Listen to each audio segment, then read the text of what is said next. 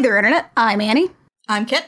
And this is the Gem Jam, where we do an episode-by-episode recap of the 1980s cartoon Jem and the Holograms, because it is truly outrageous and it truly loves America! Mac isn't here today. She was going to be, last-minute things happened, but as previously planned, we of course have our third today. Chris Sims is back to talk about the presidential dilemma. How's it going, Chris? It's going very well. I'm sorry that Mac isn't here, but I'm glad to once again be the emergency backup Mac, because this is not my favorite episode of Jem, but only because Intrigue at the Indy 500 exists. This show is going an entirely different direction before a villain from Spidey Super Stories shows up and tries to kidnap the president. It's like they accidentally put in the last 10 pages of a completely different script. Yeah, I would believe it, and it's very G.I. Joe-ish. This is, as stated, Presidential Dilemma, Season 2, Episode 17, aka Episode 43. This one was written by Beth Bornstein, and this is the last episode she has brought us. She also brought us Adventure in China, Hot Time in Hawaii, and The Fan. Yeah, and she really went out with a bang. She sat down and said, how can I top a robot shark? And here we are.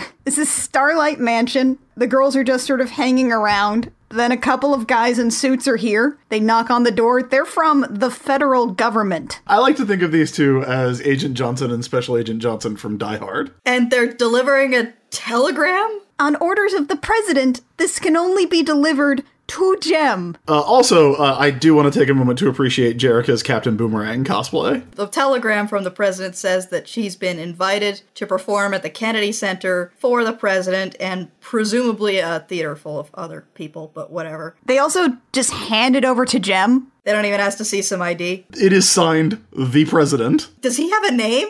He is never named. Maybe his parents really had some high expectations for him, so his name is the President. First name the, last name President? Yes. Everyone's also completely starstruck by the idea of appearing in front of the president and putting on a show, which feels a little weird to me because performing for the president isn't really as big as being the first woman to win the Indianapolis 500, going to China. They've done so many things that just like putting on a show for a dude in a big white house seems a little blasé at this point. And then we get to the Kennedy Center and Jem is in this enormous David Byrne jacket. I always thought it was kind of like her Seinfeld jacket. Yeah, but her Seinfeld jacket isn't usually so large that it dwarfs her head.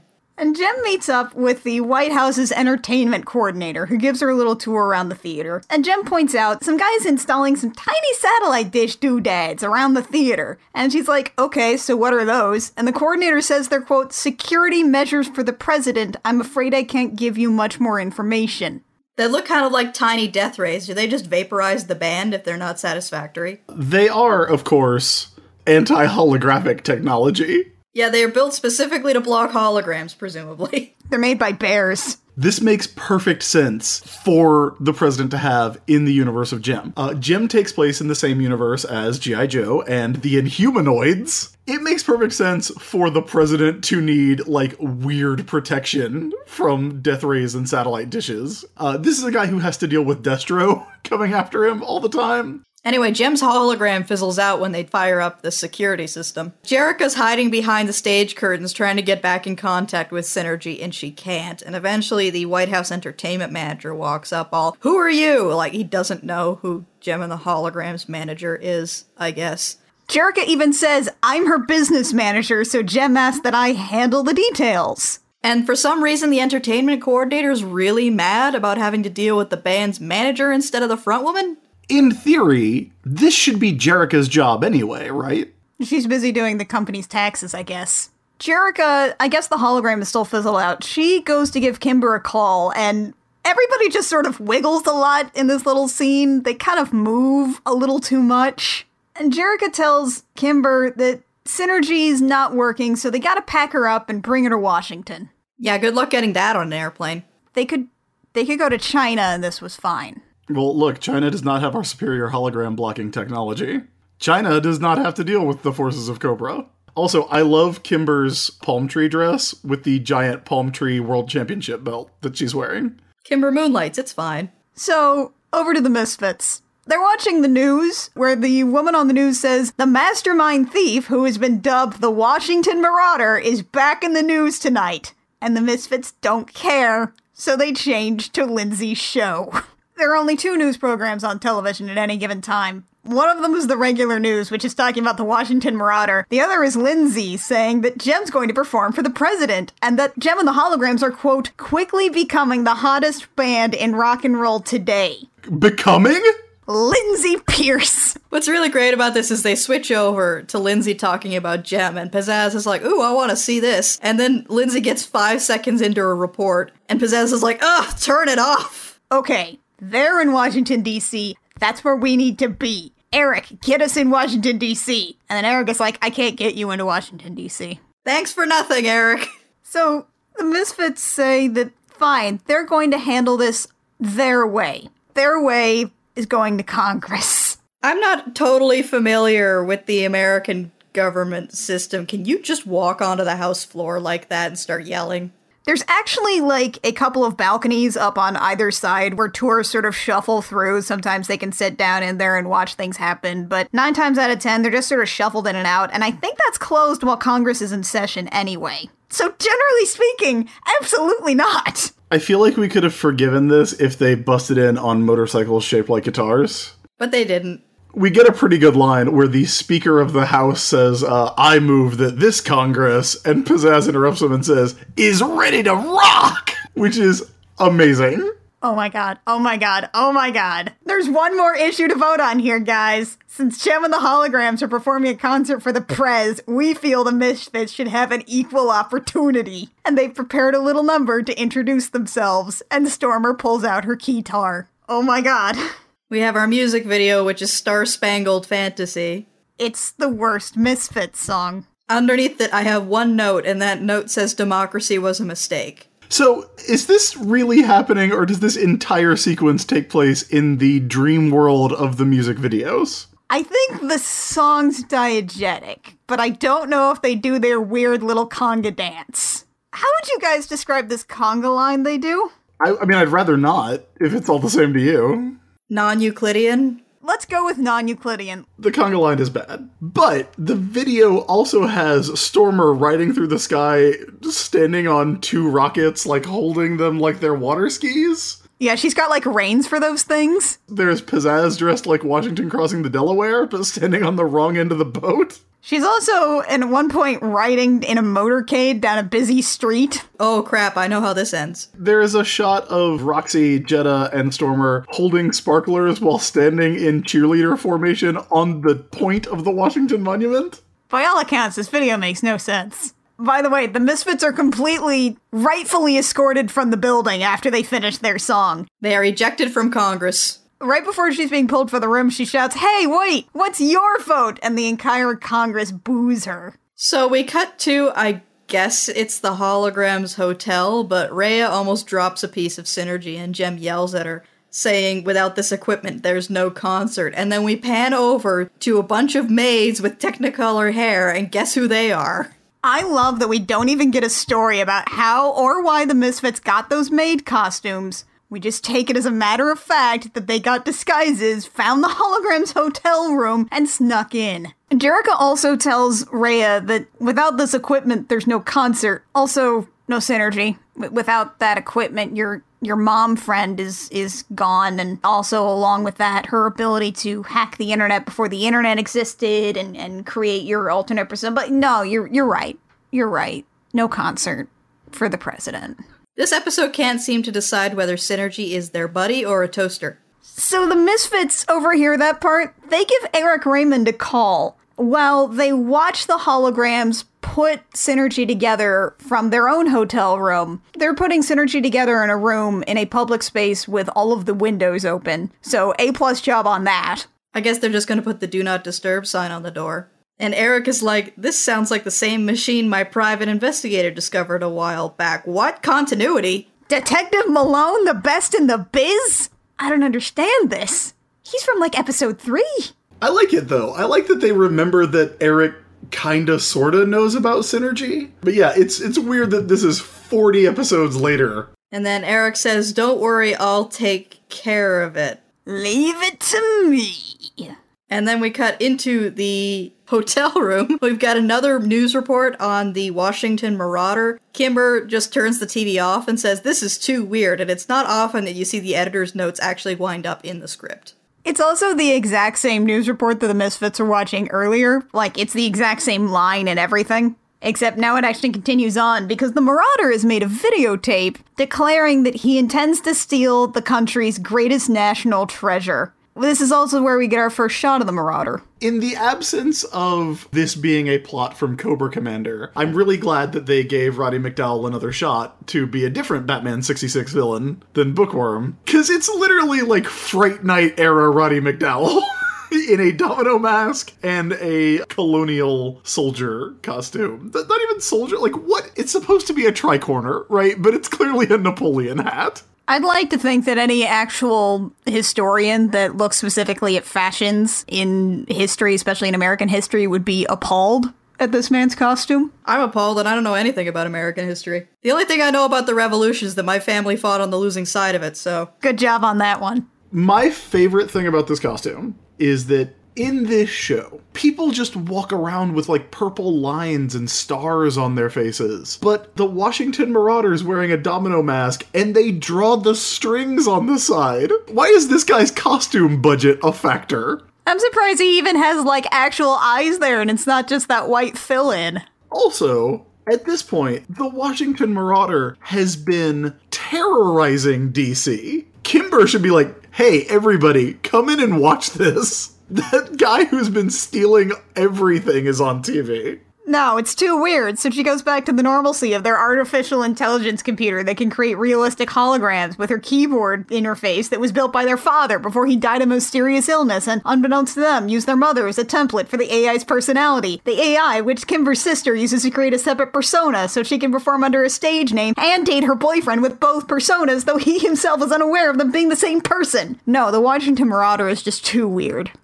Here's the best part of all this. Apparently Synergy's entire consciousness, which is the most advanced artificial intelligence in the world, fits on a 5-inch floppy disk.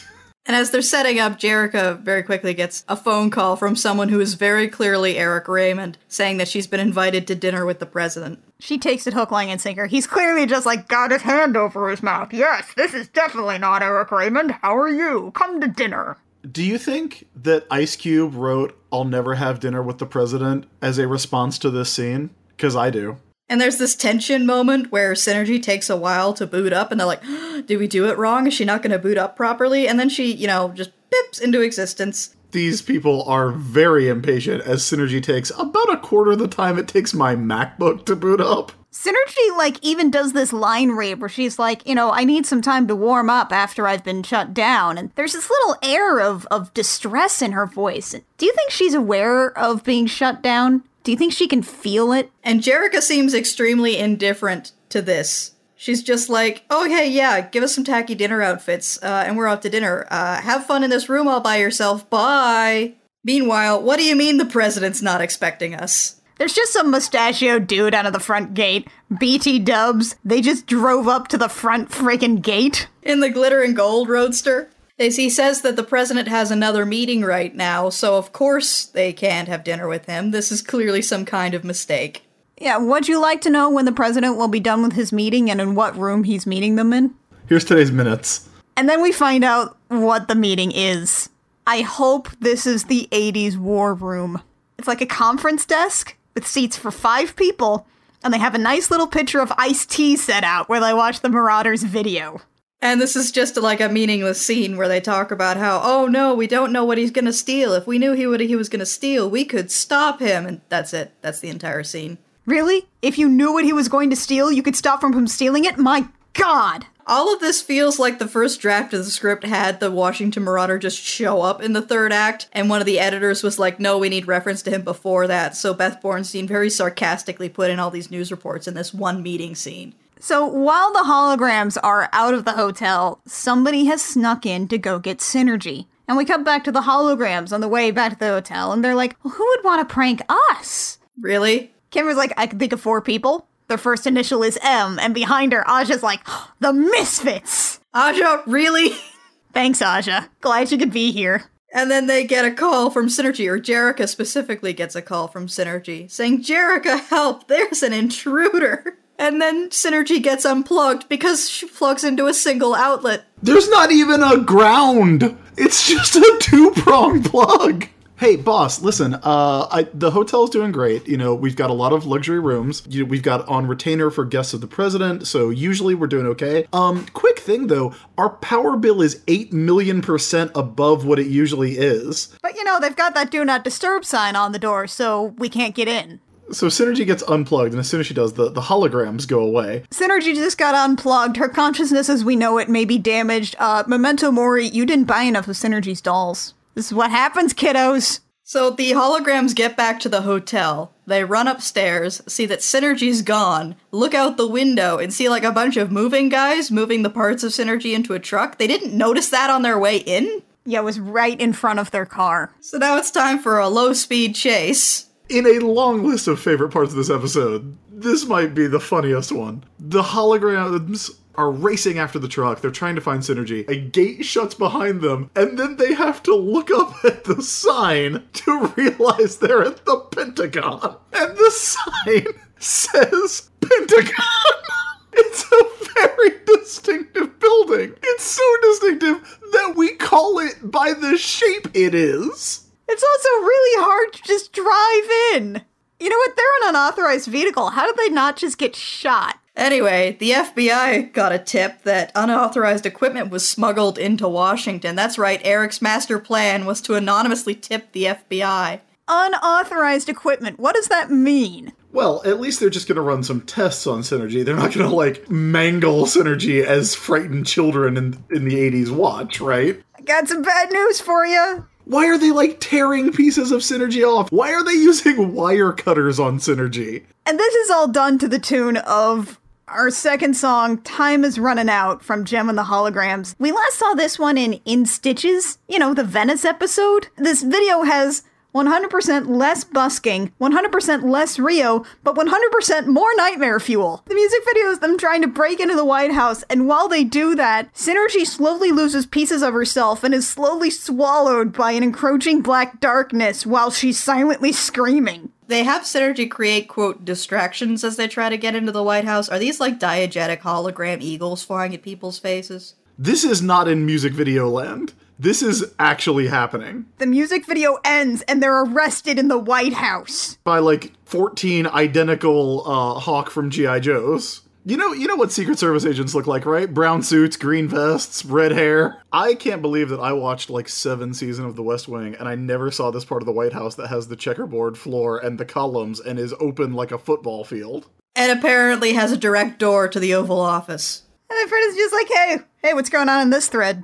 The president actually invites Jerrica into the Oval Office after these people just broke into the White House, presumably, for all he knows, on some kind of weird assassination attempt. You know, it would be nice if maybe there was photo reference available for the Oval Office, so that we didn't all have to rely on our memories about how it looked like the Black Lodge from Twin Peaks. I mean, that sounds right. It's distinctly rectangular shape. He just invites her in and asks her what's going on, and Jerrica tries to explain what Synergy is without explaining what Synergy is. And everybody's eyebrows wiggle a whole lot. And the president's like, look, I need more information if I'm going to let you use this thing in a theater that I'm going to be in, sorry. And then we just kind of cut to the Pentagon. Yeah, that scene's just sort of over. And then we go to a couple of scientists or engineers studying Synergy, and they're like, this is light years ahead of our current technology. Now, here's where things get weird. So, as the engineers are taking apart Synergy, the Washington Marauder is up in the vents, knowing what a TV dinner feels like for my second Die Hard reference of the show. So he's gonna steal America's greatest national treasure, which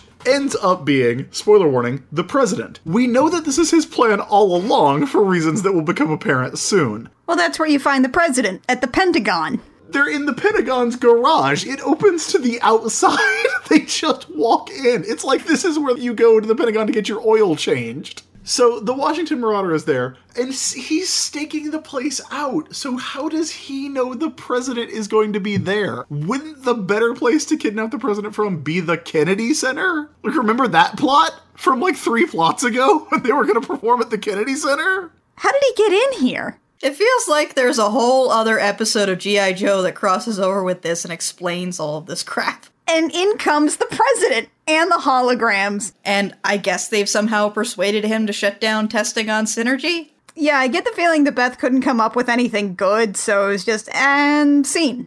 But, I mean, I can't really blame her because you had to get the president to this point. You just had to get the president in this room. The lights go out. And when they come back on, the president is gone. Except he's not gone, he's just right over there. And he's being piled into a truck by the Washington Marauder. I now have in my possession the country's greatest national treasure. See, cause it's the president. You thought it was an item, but it was a person. You gotta wonder how good his approval rating is that he's considered the national treasure. Right? It really feels like somebody ought to, be shooting out the tires on this van. I just feel like there's literally anything separating the Pentagon from the surrounding countryside. Nothing. No snipers, no guns, no spikes, only Jerrica. Who has latched onto the back of the truck as it drives off with the president inside. Commercial break. The holograms decide to start putting Synergy back together, whether the government is going to let them do so or not. I like that Synergy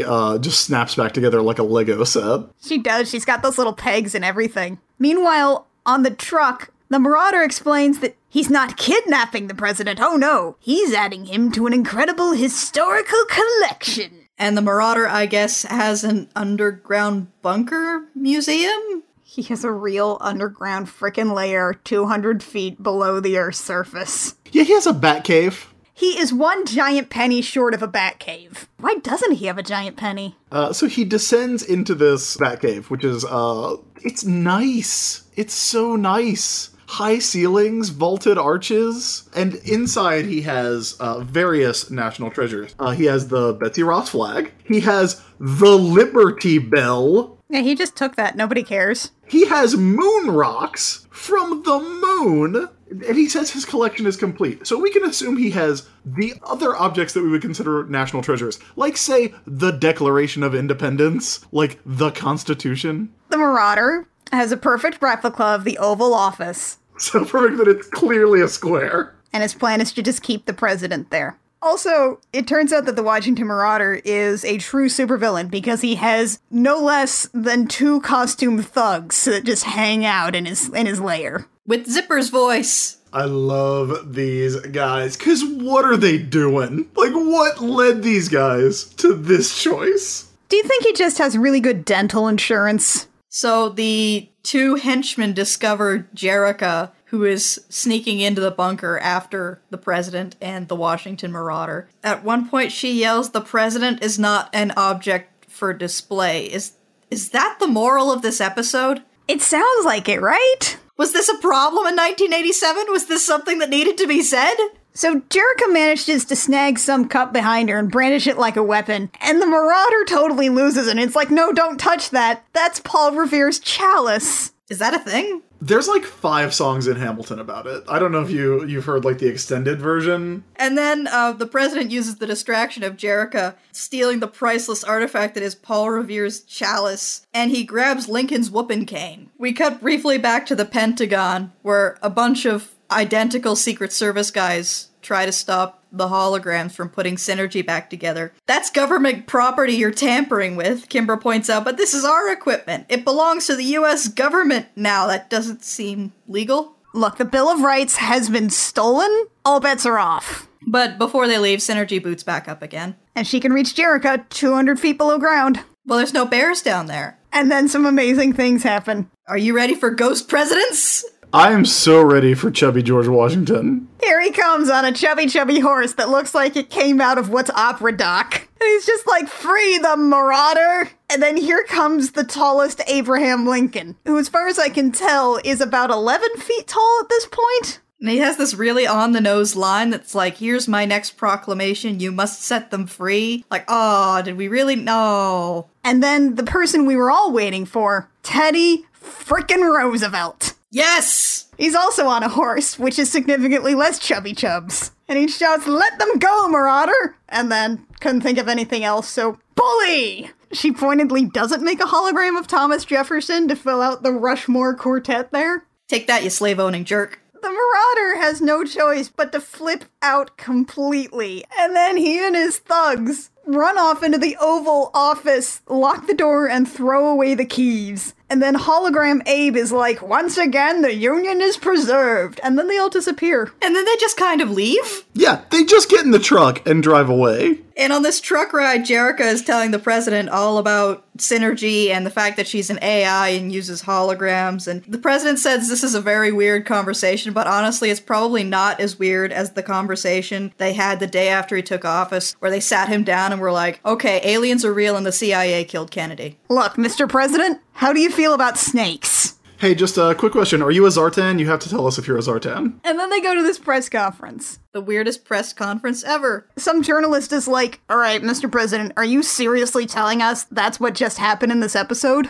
And he's like, yes, and also, I might just reveal that Jem is Jerrica, but no, I don't. And now it's time for the concert. Do you remember that plot? Are we ready to talk about Freedom, the new song from Jem and the Holograms? This song is dedicated to our country and all for which it stands. First of all, Jem is wearing Serpentor's costume. You know that's the off-model version of the glitter and gold costume, right? Yeah, oh, I know. I just think it's very inappropriate for this setting. Then, Jem sings about freedom, backed by an African-American church choir. The last line of the chorus is, I've got freedom and nobody can take it away. The feds stole your fancy computer and said it was theirs now. Here's a whole list that I made of all the things that Jem is free to do. Play a baseball game, have a birthday party, write the president a letter, sing with a gospel choir, fake the moon landing, look at some monuments. I also really love that all of these things are separated by these wipe cuts with a silhouette of an eagle with the stars and stripes on it superimposed over that cut, and it's really great, and I wish they did that cut for every scene in this show. Oh god, and then this is not the end of the episode, believe it or not. Fade cut to Jem brushing her hologram hair alone in the green room. And the president comes in, and at first I thought this was gonna go in like a Jack Kennedy, Marilyn Monroe direction, but no. The president offers to give... Is it the Medal of Honor? It can't be the Medal of Honor. That's for soldiers. He says the Presidential Medal of Honor. I wish I was making that up. That's not the right one.